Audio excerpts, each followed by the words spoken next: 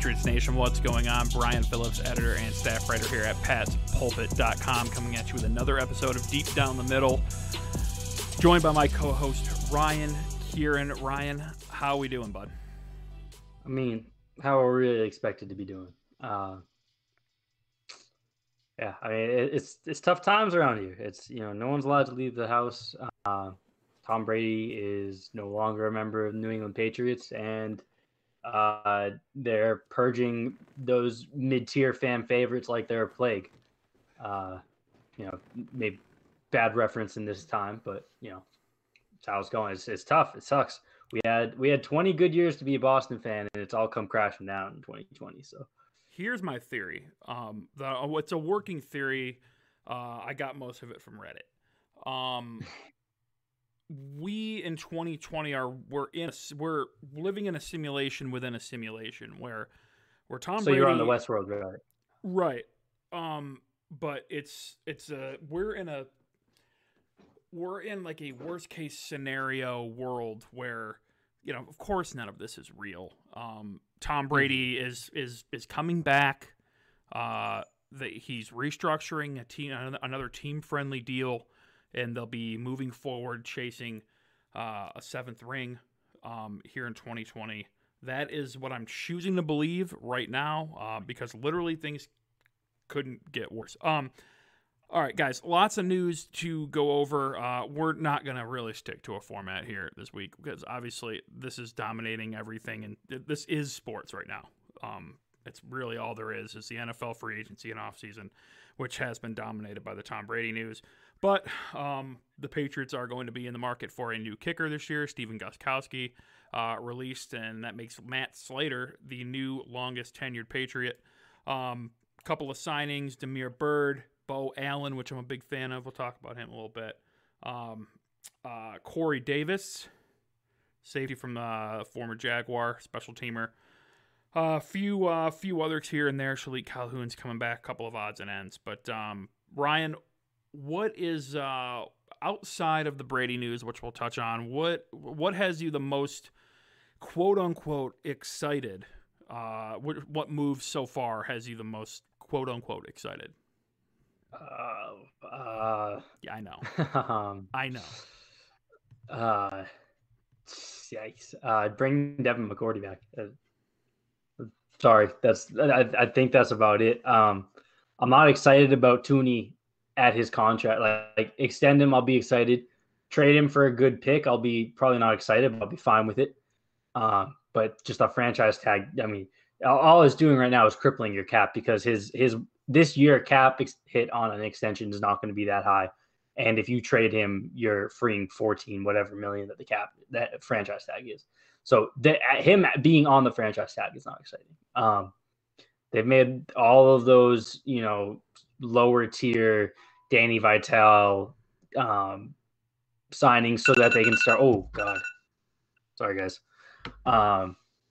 So that they can start purging that middle tier of the roster and just replace them with minimum level players and rookie contracts because their roster is old and it's expensive and that's what they got to do.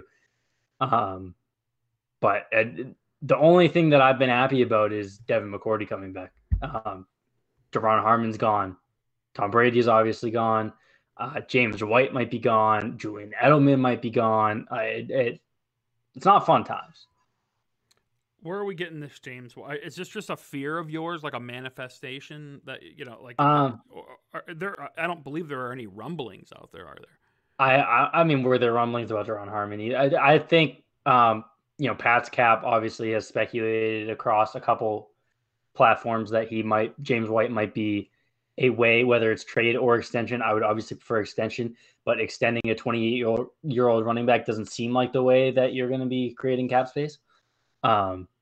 And just with this purge of these middle tier contracts and running back being a replaceable position, he feels like a natural domino that could potentially fall. Hope I'm wrong. Obviously, love James White. Proudly say that I was the originator of the James White fan club. But that's just with all of the kicks downstairs that this offseason Red Sox and Patriots has brought. It would be very fitting. Quick fun fact: in my True. kitchen, I have 2 canvases above my kitchen table. One is James White throwing the football after he scored the game-winning touchdown in Atlanta against Atlanta, and one is Mookie Betts celebrating his famous time to party grand slam. So it would be very fitting if neither of those players were on the team after this offseason. Yeah. You have to stop buying merch. Phil Dorsett. Your track record is not good. Fun fact: I own a Duron Harmon and a Philip Dorsett jersey. Don't you also own a Josh Gordon jersey? I do own a Josh Gordon jersey. That one was a fake jersey though. The Duron Harmon and Philip Dorsett are real jerseys. Okay, so let's talk a little Tom Brady. Okay. Can we start here? What do you? Let's start. Let's stop doom and gloom for a second. Let's focus on the Tom Brady side of it. What do you think of the fit in Tampa Bay? And like, if he was going to leave, where does Tampa Bay rank among teams that he could have gone to, as far as like you hating it the least? Well, Tampa Bay is fine. Get him like as far away, like conference wise, as you possibly can from New England. Right. Let him go thrive with Mike Evans and Chris Godwin and OJ Howard, and I mean, that is what it is. We all know that, but he has a solid line in front of him. The tackle situation in Tampa is bad. I believe DeMar Dotson's a free agent as well, if he hasn't already signed somewhere. And they signed Joe Haig to. I think that's kind of the okay. But Jensen and Marpet up front, solid. But I mean, yeah. So realistically, this is the best place for him to go. I mean, I wouldn't have been as excited about a Tennessee or for him as a Tennessee or Los Angeles, the Chargers. Sure, it would have been cool to watch him and Keenan Allen, but that offensive line is going to be an absolute nightmare. And then sure, maybe Oakland, but like there was all the talk about that, him wanting to bring AB to whatever team he went to, and that would have been pretty wild. But Tom Brady in Las Vegas opening up the Raiders season, that would have been pretty crazy too. But Brady and Gruden would have just been like way too much for me. No thanks. I'll get out of my face. Your thoughts? Yeah. I mean, so everyone is immediately questioning the fit because Bruce Arians is, the throw it down the field guy. And I don't. Bruce Arians is smart. I think we can both agree on that, right? Bruce Arians is smart. This isn't a Chargers situation where Anthony Lynn has been fine so far, but they're bringing Tom Brady in because they see tickets. They're not bringing Tom Brady in because they see a way to build their offense and take their team to another level. They're trying to take control of LA in terms of fans. Tampa Bay is a smart coach who, based on their interest in Teddy Bridgewater as well, seems like he was looking for a certain type of quarterback. And with the weapons that they have, I don't know why people are assuming that a very smart quarterback and a very smart head coach are just not going to know how to be on the same page and not know what works for each other. So I'm not concerned about the fit there. I think the fit I like a lot for him. Yes, their tackles aren't great. I mean, Donovan Smith is okay. Like, he's not the worst tackle in the league. There are plenty of tackles. They have an early pick. They could draft one to fill that right side, or Joe Haig or whatever. They're gonna have to. I mean, they're gonna have to. And Donovan Smith is bad. I'm sorry, he's not good. So they're gonna have to go tackle. But that's the tough part about this right now. This tackle landscape. It's a nice class. It's a solid class. It's top heavy, obviously, but just like any tackle class, the tackles don't exist anymore. It's just they're it's like it's I don't know. It's crazy. And that's why Donovan Smith is bad. But among all the tackles in the league, he's not like sure. He's not gonna get Deshaun Watson killed type bad. Sure. All right. So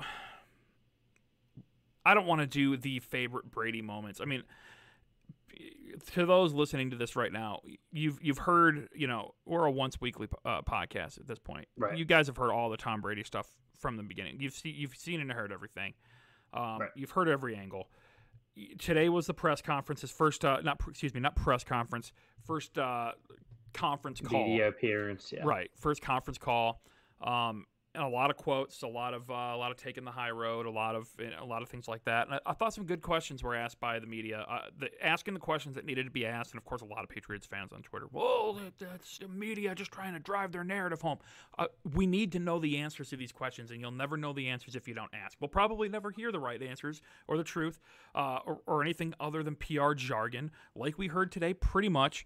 But what would it have taken to stay in New England was the best question of the day. I forget who asked it, so forgive me. But these are the things I want to know. And Tom, skirted it a little bit and said he wanted to focus on the future and this and that. But we know everything started last year. Although he did provide some insight today, saying he really didn't make a decision until the legal tampering period last Monday. So a week ago. So, we've talked about it. Even you and I have talked about it. The building blocks leading up to this point. Who deserves the most blame here? So I if you guys listened to last week's episode, I had that aired the day before Brady announced that he wasn't coming back. 2 days before the Bucs became clear that he was a favorite. I had alluded to the fact that we had heard some things privately that kind of drove home that he was not coming back. And I tried to kind of hint at that last week. I will say this week, what I was also told during that is that I was told specifically DeAndre Hopkins, but one of these splash wide receivers. So obviously we'll never know for sure, but that's just something speculative that he and it's it's easy to add up. He was not happy with the weapons that he had. That was clear last year when he was only looking at Julian Edelman after the first drop of a game. Sometimes before the game even started, he was only looking at Julian Edelman. And he goes to maybe the best wide receiving core in the league now that Stephon Diggs is a Buffalo Bill. I don't place blame really on either of them. I think that Belichick is right for not wanting to overextend for a 43-year-old quarterback. I think that Tom Brady is right to want more than what he was given last year and to believe that he can still continue to win. I think that I've said it a few times on Twitter. I think that this was a case where both sides were open to a return, but weren't necessarily dying for a return. And both sides wanted the other to blink first. And just no one ever blinked. And it came down to Tom being the one that eventually stepped forward and said, "All right, we're done here." I don't think either of them wanted to be the one to call it, and I don't think either of them really wanted to initiate continuing the relationship either. I think it just run its course. It's when Terry Francona got fired, obviously a much bigger scale than this, or this is a much bigger scale than that. I was gonna say, yeah. Yeah. But it happens. It's 20 years. That's like for a normal team, that's like the Seahawks. Look at the Seahawks. The Seahawks were bad and in the AFC 20 years ago. Went to the NFC, became a Super Bowl team, spent half a decade as one of the worst teams in the league, put together a potential dynasty, and we are now seeing the end of that dynasty.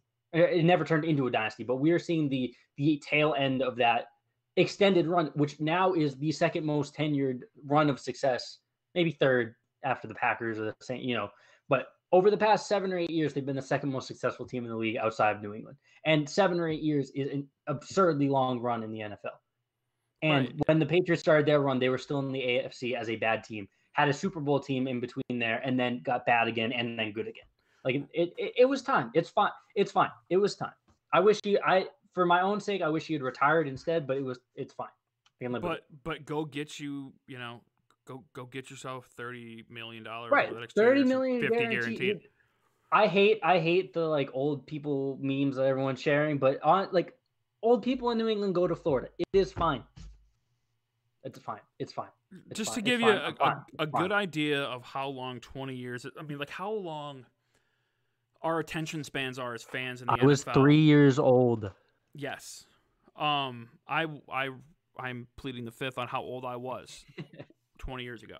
My first football memory is the playoffs with Brady. I don't remember Brady starting. I remember the playoffs. I remember watching the Super Bowl.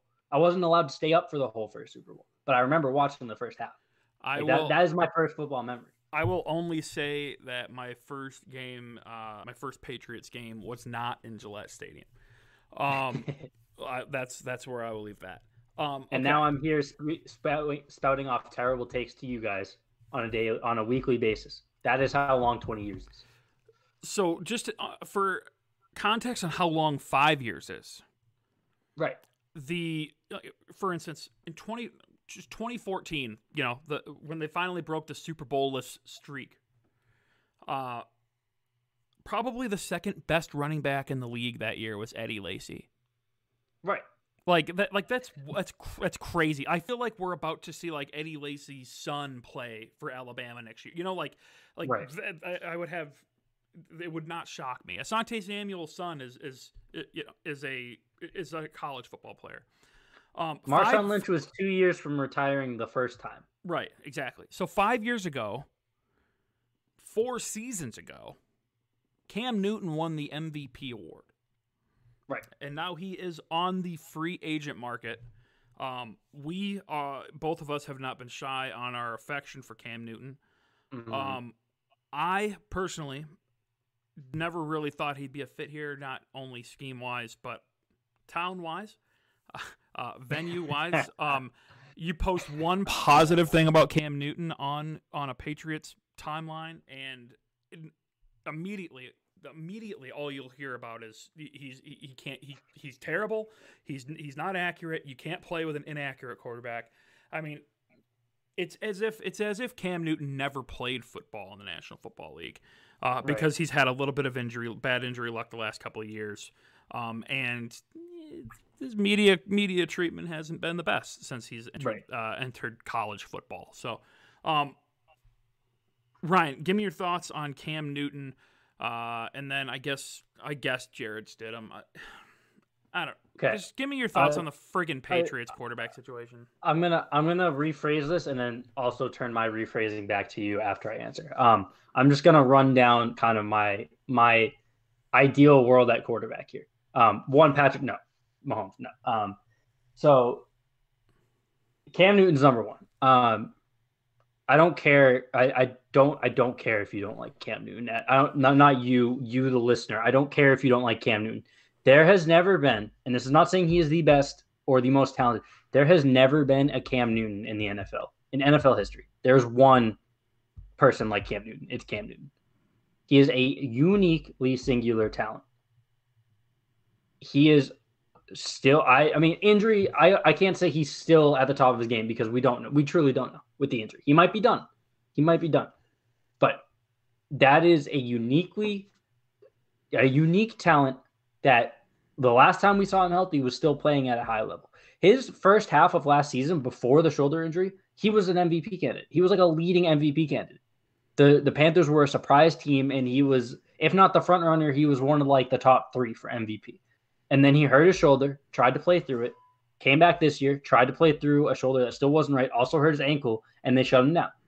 So it's like it feels like forever since we've seen Cam Newton, but at the beginning of 2 seasons ago, he was still an MVP candidate after having already won an MVP before in his career. You have a chance to get that type of talent, still young. He's what, 31, 32? Look that up right now. But yeah, it wouldn't surprise me if he was like 28. He's 30. He's 30. Yeah, he will be 31 for this season. He's 13 years younger than Tom Brady. Right. He's a month and a half away from turning 31. His injuries aren't like breaking down as a runner related. Like it's not Robert Griffin III breaking down as a runner type thing. Like his injuries have been 1 to his throwing shoulder and 2 like a freak ankle injury. He is the best talent, and you have a chance to get him at a significantly discounted price. He's still a type of guy who should be one of the highest paid quarterbacks in the league, and people are saying he's going to have to take a backup job this year.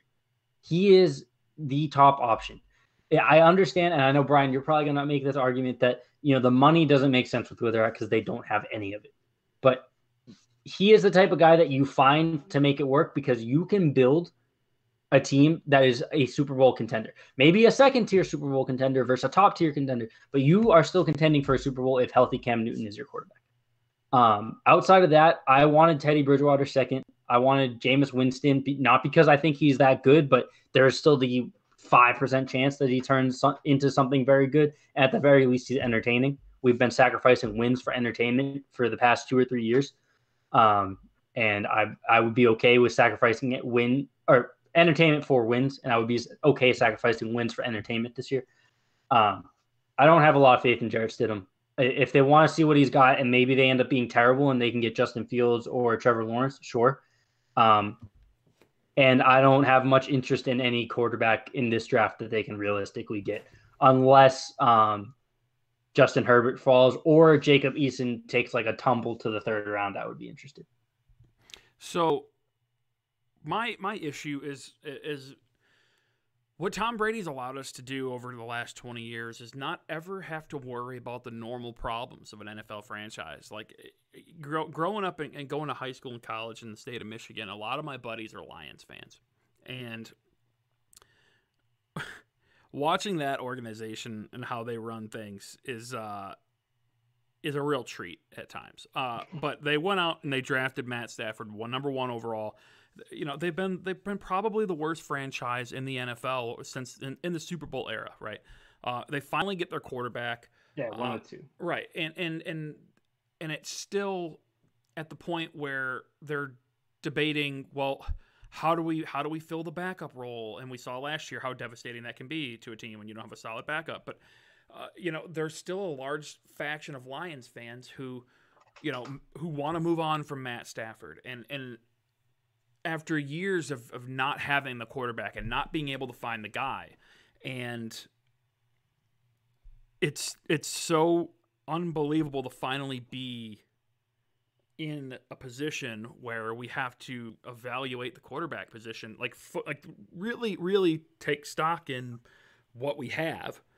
Because we've always liked to talk about, how many quarterbacks are the Patriots carrying this year, and it's fun, it's cute, right? Oh, they just added a Cody Kessler to the practice squad. This is fun, neat, oh, cool. It doesn't, because if Tom Brady goes down, the season's over anyway. Right. That's how it's always been, and now that's where we are.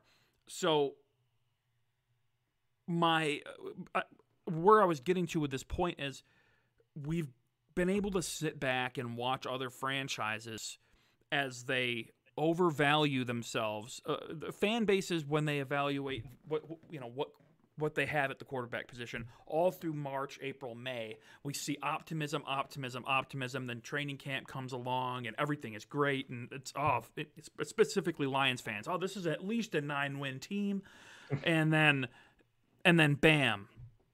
They're not as good as they thought, and they've been looking at too many highlight videos, and they've been not properly looking at the film and analyzing why the mistakes that were made were being made. And I feel like that's where we're headed with Jarrett Stidham right now. I feel like I'm seeing a lot of, he was really, this is great processing and recognition, and these are the things you want to see. Yes, sure, great. But the standard to which you have to hold your starting quarterback to cannot be evaluated in preseason reps. It just cannot. It doesn't matter how amazing they are. It doesn't matter if Jarrett Stidham had the greatest preseason in the history of professional football last year, it wouldn't matter, because when he was in the game moved too quickly for him against NFL starters. Sure, it's extremely small sample size. The Jamal Adams pick six keeps rolling in my head like a nightmare. It's in black and white. I was going to say, in fairness, it also, for the people who don't believe in Stidham, it's also not fair to then point to the 3 snaps he had against the Jets before he got benched. Sure, as fun as laughably bad as they were. But he had a handful of snaps against Washington. I think he only threw 1 pass, and it was behind. It was kind of it was an option route with Jacoby Myers, and it was kind of a timing thing. Whatever. Right. That's not. There's not really enough information. So, but the problem is, you can't evaluate Jarrett Stidham right now because as the option moving forward, because of the cap situation that they're in, they have no effing choice anyway. So there is no Cam Newton. There is no Jameis Winston. I don't care how you can fit Cam Newton under the cap. This is not, for me, this is not a let's continue to try to force this thing this year. The worst possible thing you can do in the NFL is be 8-8. It's the worst thing you can do. And again, I'm bringing up the Lions because I literally sit there and I watch it year after year after year after year. I watch my buddies get all jacked up every year, and then they get their feet cut out from under them. And the Caldwell years of going 9-7 and 7-9 and 9-7, and this is what happens. Now, Bill Belichick and company can they have, obviously the pro personnel and scouting departments are much better, this and that, but man, you got to burn this thing to the ground. This is a top-heavy cap sheet right now, aging roster like you talked about, Ryan, and absolutely zero clarification on what's going on at the quarterback position. And man, can I just yeah. for my own sanity, I just need to say this. I am all in. Can we please not do the next 2 years of go get Deshaun Watson? If they're it's going, starting, it's happening right now. I know it is, and that's what I'm asking. Don't do that, please, because if Deshaun Watson becomes available, like you're not, and I don't mean this as an insult, because if you are interested in Deshaun Watson, you are smart and you have eyes. Good job, but it's not like, oh, hey, why don't we go just trade for Deshaun Watson? Like, if Deshaun Watson is available, that's not the Patriots prompting that from the Texans. Right. Deshaun Watson is going to have to sledgehammer his way out of there. Yeah. The way that Darius Slay did, but probably more because he is a young MVP caliber quarterback. And then you were going to have to give up your entire future, which I would be okay with for Deshaun Watson. I'll give up 3 first-round picks for Deshaun Watson. I don't care. But until the actual talk comes out that he is forcing his way out and they are going to trade him, please just don't talk about it. Just don't talk about it. I don't care that he's the betting favorite for 2021. That is just because the sports books want to take your money. And I don't want this to come off as I'm tanking for Trevor in 2020. Okay, I stand by the fact that I do think the worst thing you can do in professional sports, realistically, with how a lot of things are set up now, is be middle of the road. Yes, you try to win every game. Yes. Do I think Bill Belichick would ever tank? No. Negative. Yeah. Like no chance. I don't think they're going to have to try, Ryan. I don't think they're going to have to try. I think they're going to be bad, man. I don't think they're going to be bad enough this year. That's my thing. I don't think that they're going to be bad enough this year unless they, trade Tooney, trade Hightower. Like, I think the defense, even with the talent that it lost, I think the defense is still good enough. I think that the offensive line is still good enough. I think that Julian Edelman is still good enough. I think that Sony Michel is still an alive running back enough that with Jarrett Stidham, if Jarrett Stidham is awful, then great. That is honestly awesome, because then they will probably be bad enough to then be in a situation where they might be able to get Fields or Lawrence. But also, if they're that bad, then Brian Hoyer probably comes in, and Brian Hoyer is the 7-9 king, the 6-10 king. But this is what I mean. I don't see how you can possibly. They squeezed the orange last year with this offense, and with their skill position players, right? N'Keal Harry not getting off to an optimal start with the injury, the hamstring, and then never really getting going. Sure, but do I think he's the guy to take this offense to the next level? And I don't think so. I don't either. But I think that I don't think we appreciate enough just how collectively the offense was last year. Like let's just walk through this, okay? Josh Gordon was still here at the beginning of the season. Antonio Brown comes in at the beginning of the season. So, they weren't injuries. They did it to some level. They did it to themselves, whatever. But those are still, you spent the offseason and the beginning of the season planning on those guys to be major parts of your offense. Just gone as the season goes. Just gone. Julian Edelman spends more than half the year injured. You have a rotating cast of tackles that leads Marshall Newhouse to play significant snaps in more than half your games. You have your center is gone right before the season starts. Ted Karras did an admirable job, but he's still a step and a half below David Andrews. Shaq Mason was banged up for a little bit. Julian Edelman. You trade for Mohamed Sanu. The second round pick was always an overpay, but then he immediately injures his ankle after the one good game that he had. N'Keal Harry starts slow, came from behind, and they never really figured out how to use him. Sony Michel was coming back from an injury. James White was criminally underused. Rex Burkhead was, not healthy at the beginning of the year and then was still slow. Tom Brady had an injury to his throwing elbow for the second half of the year, everything after the bye week. The offense wasn't bad. Matt Lacoste was injured as well. Ben Watson had the suspension. There was not one single position group on the offense that did not either lose someone right at the beginning of the year or have the important parts of that team playing through injuries throughout the year. Okay. I don't think that the offense was going to be good enough no matter what. But I think the frustration of last year kind of overshadows the fact that literally every single part of the offense was hurt or put in a tough position as the year went. But here's my counter to that. Here's my counter to that, though. That was 2015 levels. Right, but here's my counter. Everything possibly that could have gone wrong went wrong. Sure, they had injury luck coming, but whatever. My counter to that is, but they had Tom Brady putting all the pieces together and like I said, squeezing every drop they could out of that offense.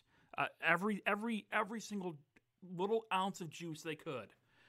He got out of that, and it was still tough to watch, and it led them tough to watch, and it led them to lose. They were still now Tom Brady, but they were still one defensive drive, and we talked about it at the time. But now Tom Brady, we don't play the defense for the Miami game, but yes, but Cam Newton is again, it's a leap. It's a leap to assume that Cam Newton is going to be Cam Newton before these injuries. It's not a huge leap because he just had his physical, everything came out fine. He's still young. It's not like this is a 36-year-old it's not Peyton Manning trying to fix his neck. But it is, we do have to make a little bit of a leap there. Cam Newton was an MVP level caliber quarterback at the beginning of the season before last. If he is back to 95% of that, you are still competing with the Bills team this year. Okay, well, let's talk about it. Let's talk about it. How are we going to fit him under the cap? How are we going to fit him under the cap? Because, yes, his market isn't good, but we're at about $2 million in cap space right now per Miguel Benzon at Pat's cap. About 2.3, something around those lines. You're going to have to outright cut Marcus Cannon probably, extend Hightower. You're going to have to do everything you possibly can and mortgage the future and extend players that are already, you shouldn't be extending that's Hightower. Where does mortgage the future come in? You're probably going to have to go ahead and restructure from Gilmore's contract again, which, sure, go ahead and do it. But, again, you're pushing more money into the future. What I'm saying is cut the cord. Cut the cord, because Cam Newton's going to have to come in and learn this offense. When are they going to meet? When is anything going to happen? Are we having a season? Just to be clear, I expect it to be Stidham, Hoyer, and maybe a rookie entering the season. I don't think Cam Newton is going to happen. Well, then let's move forward with the conversation that's what we're doing, because. Okay, and then I would like to talk about why I would like to say why that's wrong then, because. Unless Jarrett Stidham's a dumpster fire, which he might be, we don't know. We haven't seen enough. We truly don't know. I am operating under the assumption that they like him enough and they are a smart enough team between Bill Belichick and Josh McDaniels that they could take anyone that they relatively like and make at least a 7-9 team out of them. That is the level of operation I'm assuming, as long as that player is not absolute trash. And if he is not absolute trash, then they are going to be that 7-9 to 9-7 team, because I also don't see a path where he is good enough, especially year one, to elevate them to be a playoff type team. So Jarrett Stidham this year is the same thing as Andy Dalton this year, is the same thing as Brian Hoyer this year to me. Jarrett Stidham probably has the lowest floor of that. And so if we're looking for potentially just bottoming out, I am fine with that. But Bill Belichick is not going to intentionally tank in his 70s. It's just not going to happen. Then let me ask, what is Jarrett Stidham's ceiling this year in your mind? I also don't, and sorry, I'll answer that in a second, but I also don't think that finding a young rookie and then grooming him for 3 to 4 years to then maybe be able to be a contender again is also what Bill Belichick wants to do. I think the long-term answer is that he's going to find a veteran, whether it's Cam Newton, whether Deshaun Watson does force his way out, whether it's whoever. I think a veteran, unless Jarrett Stidham is the guy, I think a veteran is the long-term plan for Bill Belichick. To answer your question, the ceiling for Stidham this year, I would say if everything goes great, which is even hard to say because that's not even factoring the fact that they have a really hard schedule this year. But if everything goes great, ignoring the schedule, 9, 10, and 6, I think 10 and 6 is the ceiling for Stidham, where he gives you like a 3,000 yard season, 3,200 yard season. The run game gets back to what it looked like in the playoffs 2 years ago, and he limits interceptions. So maybe like 20 touchdown passes, 18 to 20. Here's my ceiling. All right, and I know I'm like on the ledge here, and I know I'm probably being a little overly pessimistic, but I truly honestly see the entire fan base, not so much you, but the entire fan base going down this road of over optimism, of what the floor is when you take away Tom Brady, like how unbelievably critical he has been to the success of this organization, and how unbelievably critical and how many holes he has patched up in this roster over the years because of how he protects the football and because of the plays he can make and how comfortable he is in the system. Man, I don't see a possible way that if Jarrett Stidham plays to the best of his potential this year, that they win more than 6 games. And I say that because the one thing that other fan bases do, as we've watched them over the years be overly optimistic this time of year, is they forget about how other teams improve. Other teams in this division in this conference are improving greatly. The Buffalo Bills are now a really serious contender. Buffalo Bills are the best team in the division right now. I think the Pittsburgh Steelers are going to be a force next year with Big Ben coming back with that defense. You want to talk about a defense in the AFC? That Steelers defense is nasty. Yes, they lose Hargrave, but they get Stephon Tuitt coming back, who was playing the best football of anybody when he got hurt. You had the potential defensive player of the year. I think they're going to be Minkah Fitzpatrick. They're going to be nasty. But with Big Ben coming back, I mean, it's an improvement over Mason Rudolph, and all they had to do. I don't know. I don't like what they have in terms of weapons still. What, Juju Smith-Schuster, Deontay Johnson didn't show you enough? I mean, he was pretty sick. I think Juju Smith-Schuster is a as a good second option, like a very good to very good second option. I think Deontay Johnson and James Washington are solid depth pieces. Yeah, they don't have a tight end. Oh, they did add Eric. Yeah, they add Eric Ebron. You get Big Ben back. All they needed was a guy with a pulse last year. I think they have serviceable weapons. Big Ben is the one that I think we should be questioning coming back from injury here, not Cam Newton. Right, if you're talking about a team in the AFC who just needs to add a little bit at quarterback so that they can get their ball control offense and let their defense win. I mean in terms of like, but we're talking about teams that are so much farther ahead now. You are so far behind the 8 ball when you lose a Tom Brady. You have so much ground to make up that I don't see it happening. And I don't see I think, okay, here's best case scenario is Cam Newton playing MVP level Cam Newton. That makes you a blank. Answer that question for me. Cam Newton, MVP level Cam Newton, or substitute whatever you think the absolute ceiling for any possible quarterback that is actually available. But do I have to assume he comes right in and from day one steps right in, knows everything works best great? Case scenario. Everything is a perfect fit. Because I say second tier Super Bowl contender. Like, you're not the Chiefs, you're not the Ravens, you're not the 49ers. 10 or 11 wins. Right? No, see, 12. I would say 12, maybe 13. With an MVP level Cam Newton where everything clicks. Sure. Sure. That's 12 or 13 wins. That makes you're not the Chiefs, you're not the Ravens, you're not the 49ers. But if things break right, you have the chance to beat the Chiefs, the Ravens, the 49ers. That is why I see the ceiling. Sure, but The floor, but again, that assumes a lot. That it assumes does a assume a lot. lot. That does assume a lot. I think the floor though is what you are saying is, is being bad. But I think that if defense doesn't carry year to year the way offense does, I understand that. I this I don't think that Bill Belichick is capable of not putting together a team that goes worse than 6-10. I don't like they'll find a way to win 6 games next year. Winning 6 games takes you out of position to get a top quarterback who I don't even know if they would be interested in. I think that anything other than going all in to be as close to a Super Bowl contender as you can puts you in that 8-8 situation that you are trying so desperately to avoid because of this coaching staff that you have, because of this front office that you have. Like we don't know what this draft class looks like yet. They might find whoever at 23. They might find gems in the middle rounds. They might have a terrible class, but no matter what, this coaching staff, and I'm honestly almost saying this as a negative because I agree with you. The most optimal way to move forward is to tear it down right now, unless you're going to find that next seamless fit. And I think there is one potential fit there, and it's Cam Newton. So if you're not going Cam Newton, I want you to tear it down. I want to be 3-13 this year. I want to be 4-12 this year. I just do not think that is possible.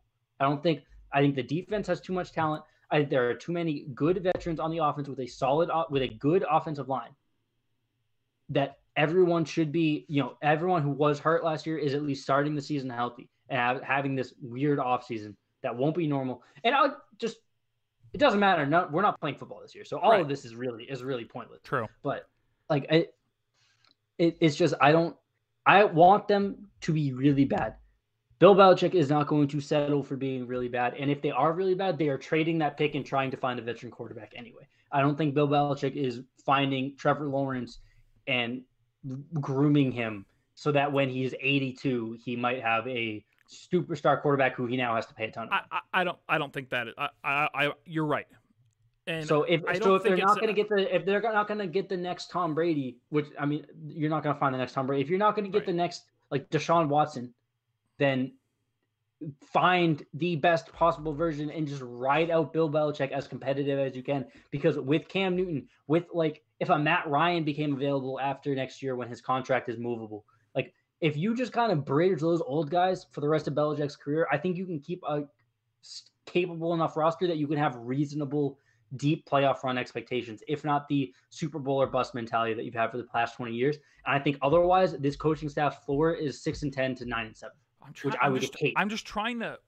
to think of a scenario where that has worked. It hasn't, but neither has having the same coaching quarterback for 20 years has never worked before. It's with Bill Belichick. And I would say the same thing if Belichick retired and it was Brady. I would say, as much as I don't believe in McDaniels as a head coach, if Bill Belichick retired and Tom Brady was still here, I would say just move McDaniels up and just keep the status quo until Brady's gone. Then when they're both gone, tear it down, start over, figure it out from there. So you and I are fundamentally apart on this then. Because for me, it's tear it down and start the process of finding the next quarterback in the draft. If Bill Belichick was 50, and it's not a tank. It's not a tank. It's not a package everything and trade up, because it's not realistic unless you're close enough to be able to do so. So next year, let's say they Jared Stidham is who I think he is, and they win 6 games. Okay? And what does 6 games bring you? The 11th pick in the draft?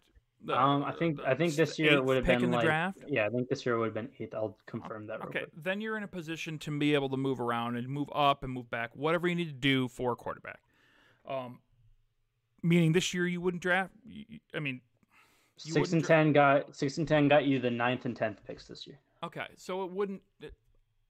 What I'm saying is, do you draft another quarterback this year in the mid? Like I'm not a fan of these quarterbacks back at the late first round, early second round. These guys are not. No, I'm not either. You're not going to hit these guys. The only time that works out is when you think outside the box and you notice a talent when it's there right in front of your face. Lamar Jackson, late in the first round.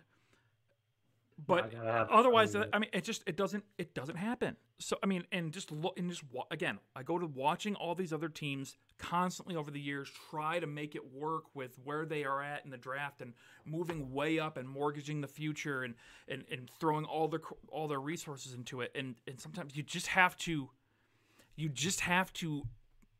make hay with where you're at right now. They're 23rd. I don't think they draft a quarterback this year, and I think I think they're going to be bad, and they're going to have to. They're going to get their quarterback in the draft next year.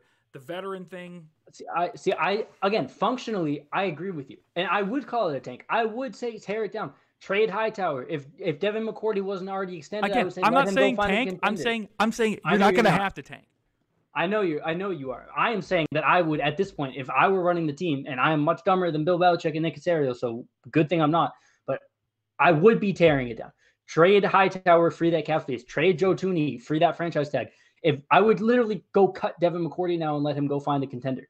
Like Stephon Gilmore is probably locked in here just because of the contract. Every single other player who can free up cap space and can get you any sort of value is gone. If I'm running the team right now, because that is what needs to happen at this point. But with Bill Belichick, and especially at his age, if this was 15 years ago, Bill Belichick, maybe not. But at his age, I do not see him, even if he doesn't think that they have to tank because they're just going to be bad, I don't see him settling for that to then just take the third best quarterback at pick 7, because we also know he's not going to trade up to the first overall pick if he's picking 9th or 10th, because it's going to cost 2 future firsts on top of the first and probably a second. And that's not the type of trades that he makes. So unless they are so bad that they are going to get the number 1 or number 2 overall pick, you are not getting the top quarterback in any class anyway, because that is not how they function as a franchise. So when Bill Belichick is this old, you just go find, when you still have this talented of a roster too, because this roster still is talented, you go find the best quarterback that you can, and you just ride it out. And even if it's like signing Darrelle Revis, except on a much riskier and much more important scale. You just find the best one that you can, you ride it out. If it works, you keep it going. If it doesn't work, then you try again. Maybe you sign Cam Newton to a 1-year deal this year and do the dead cap thing that they do with Tom Brady and all of those 1-year type deals that they did with Darrelle Revis, where you have dead cap the next year unless you figure an extension and it's just void years, like they did with Devin McCourty. And then if it works out, you keep it going. If it doesn't work out, maybe Deshaun Watson's available now. Maybe Matt Ryan, like I said before, is available now, and now you try out Matt Ryan and see what happens for a year. Or maybe Phillip Rivers wants to keep it going for a year, and Indianapolis didn't like the fit. Like, see, for me, that sounds like an absolute disaster. For me, that sounds like it sounds like the 2010 Detroit Tigers, where it does sound like a disaster. You give Miguel Cabrera this massive deal, and you're trying to sign Victor Martinez, and the next thing you know, you've got everybody. You're in the luxury tax. Then the Detroit Tigers got to a World Series and were a Boston bombing away from getting to another one. Well, I'm talking like right after the 2 years after that, when the writing was on the wall. They had a chance to trade some of these assets that they had, and they didn't. They held on to Mike Fulmer, for instance, back a couple years ago. I think it was 2015, 2016. Right. I don't even know the year anymore. And at the trade deadline, and they could have gotten a massive haul, and they held on to him, and they said, we're still going to move forward. We're going to make this work. But the bottom line is, the rest of their roster wasn't that good. And so I think the real discrepancy between where you and I stand right now is, I don't think this roster is that good. Jamie Collins and Kyle Van Noy were excellent last year, but they're gone. But linebackers barely matter. Linebacker barely matters. So what do they have? They have Lawrence Guy. They're great on early downs. Sure. They still have Jawan Bentley, who at the very least is what can do what a Landon Roberts did in that. You have the best case scenario in the league. You have the best corner in the league. You have the best slot corner in the league. You have one of the better young corners in the league. You have one of the better old corners in the league, who is probably going to play a lot of safety this year because you have those other 3 corners and Jason McCourty. You still have a high level free safety. You still have who for some reason fans love, strong safety in Patrick Chung. You still have a 2nd-round pick from last year that barely saw the field that is probably going to be getting looks at free safety. Your defensive back class is still stacked. your defensive line is still essentially intact, except for the role that Kyle Van Noy played. But who is their defensive line? Like realistically, it's Bo Allen, it's Lawrence Guy, it's I mean, it's probably it's Chase Winovich. It is probably another John rookie. Simon. Maybe it's John Simon, who's good. Maybe Derek Rivers finally is healthy. Okay, but see now time out. This is exactly what I'm talking about. And this is when we sit here what I'm saying is that this guy. What I am saying is that the role that Kyle Van Noy played, as good as he was here, as cool of a story as it was that he turned around his career because Detroit grossly misused him, you can find that from any smart marginal talent. Anyone can be Kyle Van Noy. Anyone can be Rob Ninkovich. That's why they find them over and over and over. You can just flip John Simon and make him the next Kyle Van Noy. Kyle Van Noy's role. Kyle Van Noy was a cool dude, like a fun personality, which we don't often get here. I liked him a lot having him here. I never once considered bringing him back because you can find him anywhere. You can find him in the first round of the draft. You can find him on day 3 of the draft. You can find him on the current roster in 3 different places. You can find him from players who will still be free agents or on the trade market in July. Like Kyle Van Noy's role is just you need to be smart and you need to have some bare minimum level of athleticism. Okay. And time out. You can do that anywhere. I am more concerned about losing Jamie Collins, but Jamie Collins' roles diminished throughout the year, and we've already seen them before replace Jamie Collins and move on from him, and the defense didn't miss a beat. Okay. My concern is that defense isn't sticky year to year because it's mostly a function of who you play, right. and they play some insane offense. Time out. We've talked our asses off about the defense. The defense is not this roster's problem. This roster's problem is their offense stinks. I went over the offense earlier, though. And the offense. I don't think the offense stinks. You get rid of the greatest quarterback I don't think the offense stinks. You have a couple of pieces along the offensive line, and you have nothing. You have Julian Edelman, who is 150 years old, who's coming off of injuries again. That's sure to get better when you're 33 years old. N'Keal Harry, we'll see with N'Keal Harry. Do they have a tight end on the roster? Yes, they do. Technically, Matt Lacoste is on the roster, blah, blah, blah. They don't have, Marcus Cannon has an almost $10 million cap hit this year. He's on the roster next year, too, just in case anybody was wondering. Isaiah Wynn looked okay last year. Well, obviously he had the injury issues. He needs to take it. So you have question marks everywhere except for the interior of your offensive line. Literally everywhere, and especially at the most important position in all of sports. I don't understand how that's why I'm saying go get the best person available at the best position, at the most important position in all of sports. But what does he have to work with? Tom Brady couldn't make it work. Tom Brady was at 43 years old. Tom Brady made it work for we've seen Tom Brady make it work in different years. We saw Tom Brady make it work in 2006 to the tune of a second half collapse away from smoking the Bears in the Super Bowl. We saw Tom Brady take 2 different one all-time great Peyton Manning offense and then all-time great Peyton Manning on their back defense, take them to basically overtime.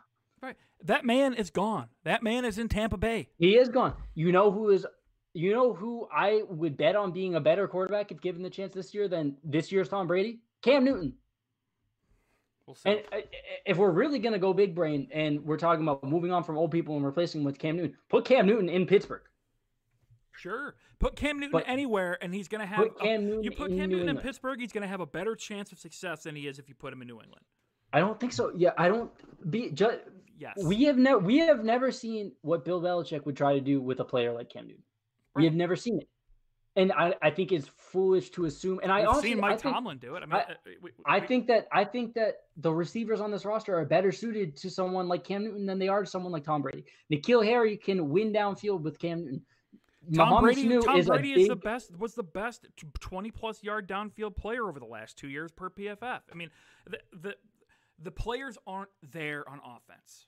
You bring in Cam Newton, he has to be 2015 Cam Newton to have a chance at breaking 500. And it's not happening because, first of all, they're not bringing him in. I'm sorry, Ryan. They're not bringing him in. I'm not holding out hope. I'm saying this is because again, if you bring in a free agent right now with COVID-19, Who the hell knows what's going on? You don't know. These guys aren't going to meet until freaking August, man. What I'm saying is that in a vacuum, rebuilding is the right way to go here. I don't think that anyone thinks that's what's actually going to happen with Bill Belichick, right? You don't think that they're going to spend he's going to say, okay, we're going to spend 2 or 3 years kind of retooling this, and then in 2 or 3 years we'll be ready to compete again.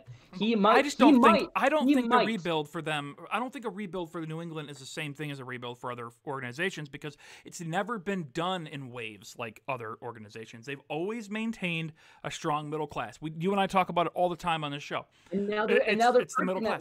And they're still doing it. But that's because you have the guy. Not looking if they're purging that middle class, and exactly that's my whole point. You have the guy. If you are looking to purge the middle class and you are also not looking to rebuild, then the only thing that you can do is look for top end talent. But I'm saying that is the rebuild. The rebuild for them is to keep doing the same thing over and over and over. Eventually, you run into a quarterback. You keep churning over quarterbacks. You get a Jimmy G. Oh, it's not time because of the way everything worked out. Trade Jimmy G. Get assets. Keep churning over. They had the capability to do that because they had Tom Brady. Cam Newton doesn't have to be the answer. Cam Newton keeps you competitive. Worst case Cam Newton is that he's a disaster and then he can't stay healthy and you go to Jarrett Stidham anyway. Best case Cam Newton is that he keeps you competitive the same way that Tom Brady just did for the past 2 years. And then you have the luxury to continue internally looking at quarterbacks. You don't have to be. I'm not saying give Cam Newton 5 years, $100 million. I understand that. I just don't even know. I don't know how you give him 1 year, $10 million right now. First of all, who knows what his market's going to be, and then you do that. You got to break it up. I would give him whatever you can figure out in the cap. I would give him whatever you can figure out over 1 year. Because they're going to have $5 million for in-season expenditures. We've talked about this. Right. You've got to have the draft class signed. You've got to have all of these different things. And then I would give every single other penny to Cam Newton. I would be okay with that. We can wrap this up because we're talking in circles at this point. But there's just with Bill Belichick, you are not going to be bad enough to go get Trevor Lawrence, or insert next generational quarterback here in 2022, 2023. Moving on, at this point, I think you have to do what the Saints are doing, and just you continue kicking the can down the road because they have Drew Brees. We had Tom Brady. We don't have Tom Brady anymore, but we still have Bill Belichick, who is equivalent to Drew Brees. No, but that's different. You bring an on-field guy to do the job that already knows everything about the organization and knows every single thing about every player that he's playing with.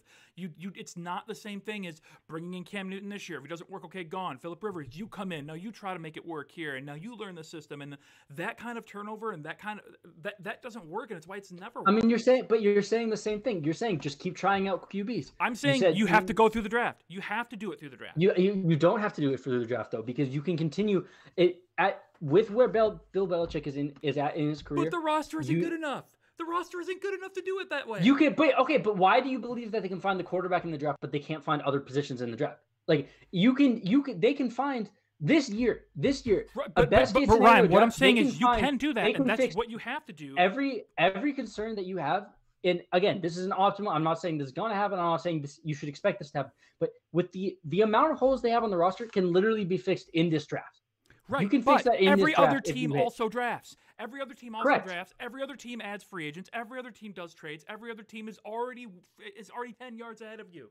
You have to do, and it's the same thing every year. And that 10 yards is Cam Newton. That 10 yards is next year, Matt Ryan. That 10 yards is Phillip Rivers. That 10 yards is just finding a capable quarterback who is going to have a floor.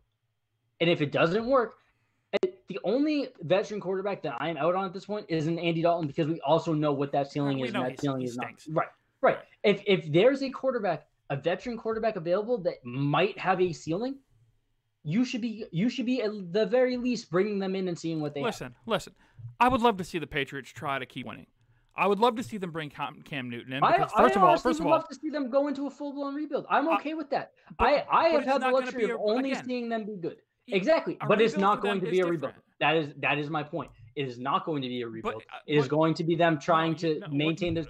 There is no. We're going to stay in Detroit. We're going to stay in Detroit for this example. You are comparing what I'm saying to the Detroit Tigers. They are going to turn into the Detroit Red Wings where they are so committed to just trying to turn over the roster, retool, not rebuild, where they are going to fall into that maybe they're a 6 seed, maybe they're a 5 seed, maybe they're 8-8, but they are just going to the Detroit Red Wings had this insane playoff streak. It was the longest playoff streak I think in all of sports history.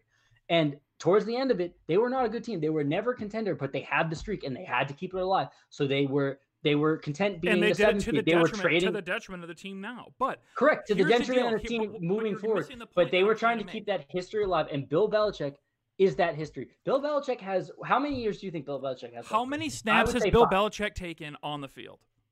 None.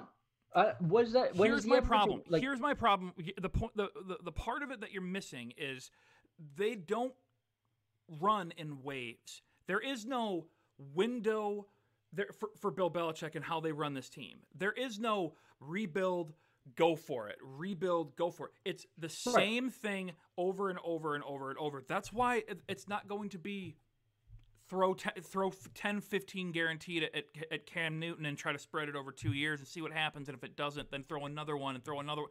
Because they're going to keep going through the draft and working their resources like they know how and try to draft and develop. Unfortunately, right now, we have to move on. We have to move forward without Cam Newton in the picture. And I mean, again, I don't. So expect, you and I have to move on. I'm not saying what I expect. How optimistic we're going to be about Jarrett Stidham, and what our realistic expectations are. There's no optimism there. There's no optimism there, and what I'm saying is, even if they go Jarrett Stidham this year, how many years do you think Bill Belichick is going to continue coaching? If you had to guess, obviously no one knows. Yeah, I mean, maybe 5. 5 feels like the high end at this point. He is how old is he at this point? 110. Right. I'm gonna look this up real quick. He's actually younger than I thought. He is 67 years old. Right. He's gonna be 68 for this coming season, which again they probably aren't playing this season. So is he gonna coach until he's 75? Let's say that 7 years. Okay, 7 years is long enough that if you want to commit to being, you don't think you're gonna be good right now, maybe by the end of those 7 years, those last 2 or 3 years there, they would be ready to compete again. If they're gonna go through even a Patriot-style rebuild where they're just finding waves, because that success was maintained by having that top-end talent so that they can continue to turn the bottom of their roster, find those middle-tier pieces, pay those middle-tier pieces, and then continue to churn. That churn never really happened at the top because the top was always Tom Brady. Right, and you're not going to find. I mean, you're not, and because Tom Brady, it wasn't just elite talent; it was the fact that he was the system. Right. I agree. And you're not going to get that by shuffling veterans through. I'm saying that if I had to place bets. Okay, again, I don't think in terms of this year, I still think it's Jarrett Stidham and Brian Hoyer. I think they're done at the quarterback position this year. I agree. Yeah, I mean, what I'm saying, I think long-term plan though, if that's how it goes, and then they are let's stick with 6 and 10 this year, and they get the 10th overall pick, they're trading that pick. Or they are taking like a pass rusher or a wide receiver or a offensive lineman. They aren't. Bill Belichick's long-term solution here, and by long-term, I mean for the rest of his career, isn't going to be to find another young quarterback. I would be shocked unless that guy is Jarrett Stidham, which neither of us think he is, but he still technically could be. I don't think that the answer to who Bill Belichick's last quarterback is going to be is someone coming out of the draft. It is going to be. I would bet money, whether it's even if it's someone. Like 7 years is a long time. Someone drafted this year, Joe Burrow is going to be a veteran who might be forcing his way out of Cincinnati at the end of 7 years from now. 7 years is a long time, so it could still be someone who's getting drafted. But Bill Belichick's last quarterback is going to be someone that he signed or someone that he traded for, not someone that he drafted. I would put money down on that right now if I could. All right, that's just not where he's at in his career. Breaking news. Okay. Guy in my mentions with 2 followers on Twitter says Gilmore is going to be moved. Okay. Interesting because trading Stephon Gilmore would result in just north of $15 million in dead cap money. And he is the reigning defensive player of the year. I'm going to throw my phone in the toilet and I'm going to flush it and see if it goes down. Okay, guys, we're at the hour mark. Sorry, but this is unprecedented ground. This is the life we're living right now. I hope everybody's staying safe out there. Probably should have led the pod with that because no one is listening still. Right, nobody's listening at this point. But if you are, stay the F at home. Don't go anywhere unless you absolutely have to. Okay, Brian, do me a favor. We especially me, we shouted a lot of things there. So just give me your one final 3-sentence summary of where you're at with the Patriots and what you think their next step will be. Not what we think they should be, what you think their next step will be. Where do you see this going forward? Over optimism will lead Patriots fans to feel like they can win 10 games when the cap is realistically 6. And I think it's going to lead to them drafting a quarterback next year, not this year. A meaningful quarterback next year. And they're going to keep doing what they always do and just continue shuffling through and pounding the middle class of the roster, and hopefully something sticks down the road. Okay. I think this year you are looking at Jarrett Stidham and Brian Hoyer. Yes. I think that next year you are I disagree with you on where the ceiling is, but we ultimately have the same fear. Neither of us want to be 7-9 to 9-7. I also don't want to be 6-10, but I don't want to be. In all honesty, I would be okay with a couple bad years where they do a true rebuild because I think it is probably time for that. But we know that that's not how Bill Belichick operates, which is why I'm taking the stance that I have. If Bill Belichick had a different philosophy, which if he did, he wouldn't be Bill Belichick. So I'm not advocating for it. But if this was a normal team, at this point, I would be saying I'm ready for 3-13 seasons for a few years while they stockpile talent the way the Jaguars did. But hopefully they're smarter than the Jaguars. Sorry, Jaguars pals. But they are probably going forward with Brian Hoyer and Jarrett Stidham.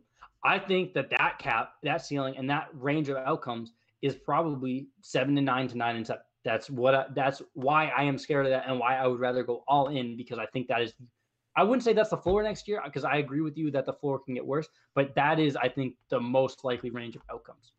Looking at the schedule. The last thing I will say about it is getting outside of that mentality, their normal roster management mentality, and jumping into a go for it now, rebuild, go for it now, rebuild. And in either direction is what we saw them do last year is be reactionary, right? And it's partially because of that reaction to Gronk's retirement and needing to put guys around Tom and maximize the window and try to win now, go for it, is why the reason we're here. Because it's because they've got $4.75 million tied up in an Antonio Brown grievance right now, and they've got dead money from Josh Gordon and trying to add and trading second round pick for Mohamed Sanu, and he's got a $6.5 million cap hit this year, which it better go down by training camp, and you spent money and you spent on a first round pick. All these are reactionary deals to try to go for it now, and you immediately have to deal with the reaction. So once you get away from your normal roster management track, it's so hard to get back on, right? Like which is why be the Saints. Keep kicking the can down the road, knowing that you're going to have to, for realsies, blow it up when that face of the franchise is gone. And we saw half of that. I say just try to. I say you can get back on now, but if you keep trying to go, if you keep trying to do it, you lose. If you get back on now, best case scenario, you are looking at probably 2 years till it's back on, and then Bill Belichick has 2 to 3 years left. Like I don't think their window realistically points to that. That is, again, probably you are correct, because you are A, smart, and B, that is what the history of everything Bill Belichick has ever done would imply. But that is, I don't think that in this very unique situation, if this was 5 years ago when the Jimmy G stuff was happening, if this was 10, any other team, if this was any other smart GM, but not Bill Belichick, I would agree with you. But in this particular window, Bill Belichick is the one non-player in the league that I would say is still a face of the franchise where you probably want to go all in for the back end of his career. And I think that I would be okay with just continuing to kick the can down the road and just having that hard ass reset for. Hey, and where you might be completely correct, where you might be completely right is, maybe Bill is sensing. Maybe it wasn't Tom's window he was working with. Maybe it was his own window when he was being reactionary to Gronk's retirement, and all of a sudden we're correctly predicting the Patriots' first round picks, like, oh, they're going to go wide receiver in round 1. Well, it was clear, sure, but in years past, he just do whatever the hell he wants. Now we're not seeing the weird, like, do whatever the hell we want outside of trading up for a punter in the 5th round. But you can't, when you're in this reactionary position, you can't just go do whatever you want, and you can't continue to be the roster builder that you are. And maybe we've seen him be reactionary. We both fight against the people who say the cap isn't real. You can do whatever you want with it, because that is true. You can do creative things with it, but you are always going to have ramifications. And here you are. Whether that comes in functionally losing the player or ending up in a situation like they're in right now. But again, the Saints are constantly in that situation, and they just figure out, not smart for their long-term plans, but they aren't focused on the long-term. They are focused on the short-term because they have a Hall of Fame quarterback that they want to get a second ring. Go get Bill Belichick his, what would it be, 10th ring at this point? His seventh with the Patriots, ninth. He's going to need a new boat, man. It's at least 8, so this would be at least his 9th, maybe his 10th. I think it would be his 10th.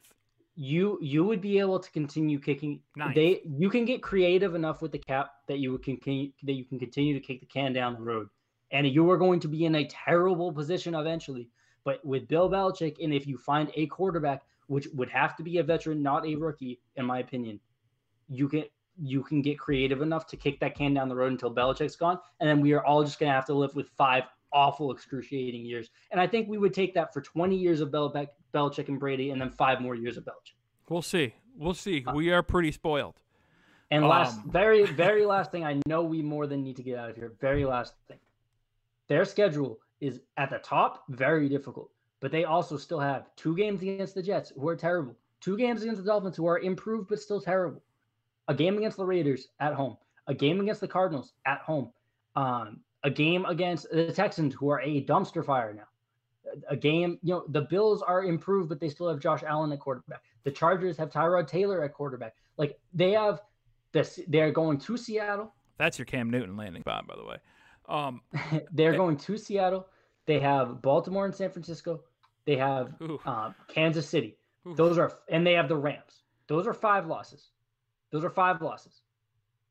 Rams are going to be pretty okay. So pretty gross. So we'll say 4 losses. Again, I don't know what the Patriots Denver are. Like, we'll throw Denver and the Rams in a middle ground, and then the Bills are probably losses. But again, Josh Allen, I think that despite they play basically the 4 best teams in the league, but outside of that, their schedule is still relatively like I called it a bitch earlier. Sorry for the language, but. That was me thinking of the top end. But if you look at it, it's really not that difficult with this roster. I still struggle to see 5 wins, I'll say, is the floor. And if I had to put odds there, I would be putting like 60% into the 7 to 9 win range with the quarterbacks that they have right now. And that's not me being optimistic. That's me being like pessimistic because I don't want that. Like that's just what feels like is going to happen here with this schedule. Let me ask you this. And to hell with the time. How many wins do they win do they come up with last year with rookie Jared Stidham at the helm the entire season?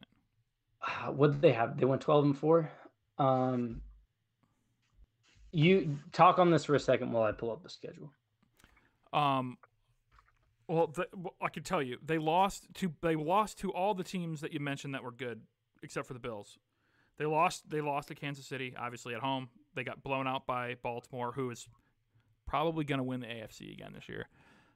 Because, oh my God, Calais going to Baltimore. Well, I mean, to be clear, they probably will win the AFC this year. They did not win the AFC last year. I'm sorry. I meant number 1 overall seed. Right. I mean, it's tough because of Jared Stidham sample size. But how many games? Yeah. How many games do you really think that they win last year with all the crazy injuries? Let's go through this. Okay. and we can acknowledge that, the offense helped out the offense helps out the defense. Okay. But let's say Jarrett Stidham, I think, is it reasonable to say that the offense we saw by the end of last year is approximately what we would have seen from Jarrett Stidham for most of the year? Do you think that's a fair statement? Maybe slightly worse. Worse. It's no. I'm telling you, it's worse because Okay. Because I think I know what we have in Jarrett Stidham so far, and again, small sample size, but I'm not giving him the benefit of the doubt at all. Tom Brady on the overall year came out to be about an average quarterback, but he was a second tier quarterback for the first 7 games, and then he was like a not bottom, but probably second from the bottom tier quarterback for the rest of the season, and that came out to average on the whole. But I mean, Jarrett Stidham can be a second to bottom tier quarterback. I have faith in Jarrett Stidham to that level. I don't know if you do, but Jarrett Stidham can be, a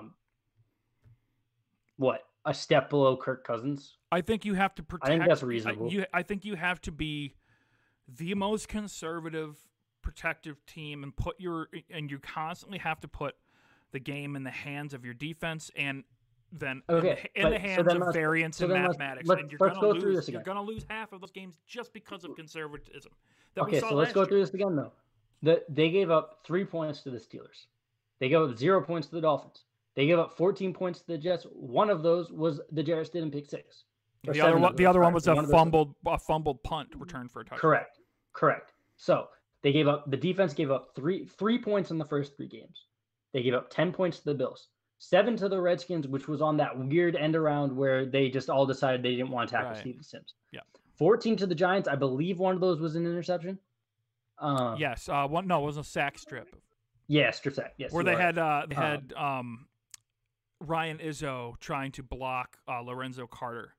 Yes. On the backside. Yep. And then they gave up 0 to the Jets again, 13 to the Browns. So among that, they went 7-0 in that stretch. They go 5-2 there. They probably lose to the Bills. We're talking the greatest stretch of defensive play in the modern era. And the offense really, offense obviously helps defense and vice versa. Just when one plays better, the other tends to play better as well. Even if it's marginal, that's typically how it goes. But that is the best stretch of defense in the modern era. They had a stretch where they gave up 13 offensive points or defensive points in a month. Yeah. And then they followed that up by another 3-week stretch where they only gave up 14. I think now see the point of this exercise for me was to point out just how everything went terribly bad on offense with the injuries and everything. But the reason that they won 12 games last year was because of that defense, and really strictly only because of that defense. And now you lose the greatest quarterback of all time. So I don't. So they're probably still a 10 or 11 win. They're probably still a 10 or 11 win team with Jarrett Stidham last year. That's what I'm saying. They probably in that stretch, 8 games they started 8. No, I would say 6-2 is the floor with how the defense played in those games. They maybe lose the Bills game, although Tom Brady was atrocious in that game. Tom Brady did a really good job of avoiding disaster in that game, in really both games. And that's why I would say I'd be willing to concede that. And then maybe Jarrett Stidham starts to panic after the Giants make it 14-14, and then they lose that game. I would say. Let's be honest, though. Jarrett Stidham would have been the best quarterback in that Bills game. Yes, I agree. Josh Allen and Matt Barkley was the best quarterback in that game. He was. So we're saying I think I would be comfortable saying 7-1 in that stretch. Sure. And they went 4-4 for the rest of the year. They beat the Eagles 17-10. They beat the Cowboys 13-9. I think both of those outcomes are still reasonable with Jarrett Stidham again. Right. They lost to the Texans. They lost to the Chiefs. They're beating the Bengals. Everyone was beating the Bengals. I think they probably lose at least one, probably both of the Bills games. Yeah. And the Dolphins loss to end the season was on the offense, but it also wasn't on the offense. Everyone kind of collapsed at the end of that game. So that also has the potential to flip just by the offense was so bad in that game and down that stretch that they decided to give up at the end of the first half. Exactly. So Jarrett Stidham doesn't do that. Like, maybe, you know what I mean? So maybe sure. I think 10 wins is the floor still. 10 wins is still the floor from this team. Cool. And like, so next year to expect anything close to that defensive output is impossible, like mathematically correct. impossible. And that is why I am concerned, because if the schedule last year was, you know, I'm going to say 13 wins with Tom Brady, because whether they lost that game on paper to end the season, but they won that game. That 13 wins. That was a 13-win team last year, with the offense looking the way it did and the defense being one of the 7 best defenses of all time. You're expecting defensive regression just because that's what happens. You are expecting, like, by the end of last season, Jarrett Stidham can't make that offense significantly worse, because there isn't significantly worse for that offense to get. There just isn't. By the end of last year, that offense could not get significantly worse, just because they were not that far from the bottom. Ryan, we have the New York Jets for you on line 2. But again, the Jets aren't smart. This is still, for all the issues I have with Josh McDaniels, he is still very smart. Bill Belichick is still very smart. They still have good assistant coaches because they are the Patriots, and people want to learn in this system. They still have smart people guiding here's the offense. The comment you made that scares me the most is because they are the Patriots, and eventually that is going to run out on you. Correct, you know, and like, I think that the guy that kept that going forever, the guy that kept it was Tom Brady. Was Tom Brady, and but running out is still not becoming the Jets. Like, running out is running out is 7-9 to 9-7, which is where I would expect them to be this year. I see just because it's football and it's fluky and random and anything can happen, 10-6 to 11-5 if you get super lucky and close game wins. I also see 5-10, 4-12. I'll say 5-10 as a floor if things go terribly. But realistically, 7-9 to 9-7 with this coaching staff, with this defense, even a step below what it was last year, even 2 steps below what it was last year, and then with Jarrett Stidham or Brian Hoyer on offense, because even that, in the worst case scenario, can only be like 1 step below what that offense was by the end of last year. That is a 7-9 win team, 6-9 win team, and that is just the worst place to be. 6 to so 9, either go so either go all in, all right, we got it, or go all out. Last thing we're going to bring up real quick before we go. Very excited for Stephon Gilmore and his family. They add another son.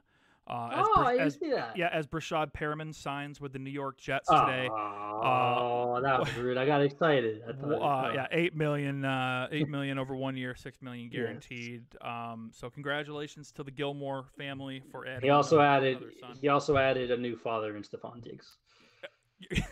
That came right after. I already got owned pretty bad by Josh Houts over at the Finsider, saying that Devontae Parker is my grandfather. So that's great, guys. For all 2.5 of you listening still, thank you for sticking around for an hour and 23 minutes of this BS. Make sure to follow Ryan on Twitter at Ryan_Keiran, KEIRAN. Here's the only reason I'm going to co-sign that this week. Go vote on the Boston Legends bracket. Yes, Boston Legends bracket. A little fun that Ryan's put together during this COVID-19 quarantine issue stuff going on, which also explains my hair for those of you tuning in on the live stream. This is what happens when you procrastinate for 6 weeks on getting a haircut right before a quarantine that you didn't see coming. So Flovid-19, anybody? Yeah. Okay, guys, thanks for tuning in. We will catch you guys next week. Hopefully we'll be a little more optimistic on things. We'll see. All right, thanks for tuning in, guys. Go Pats.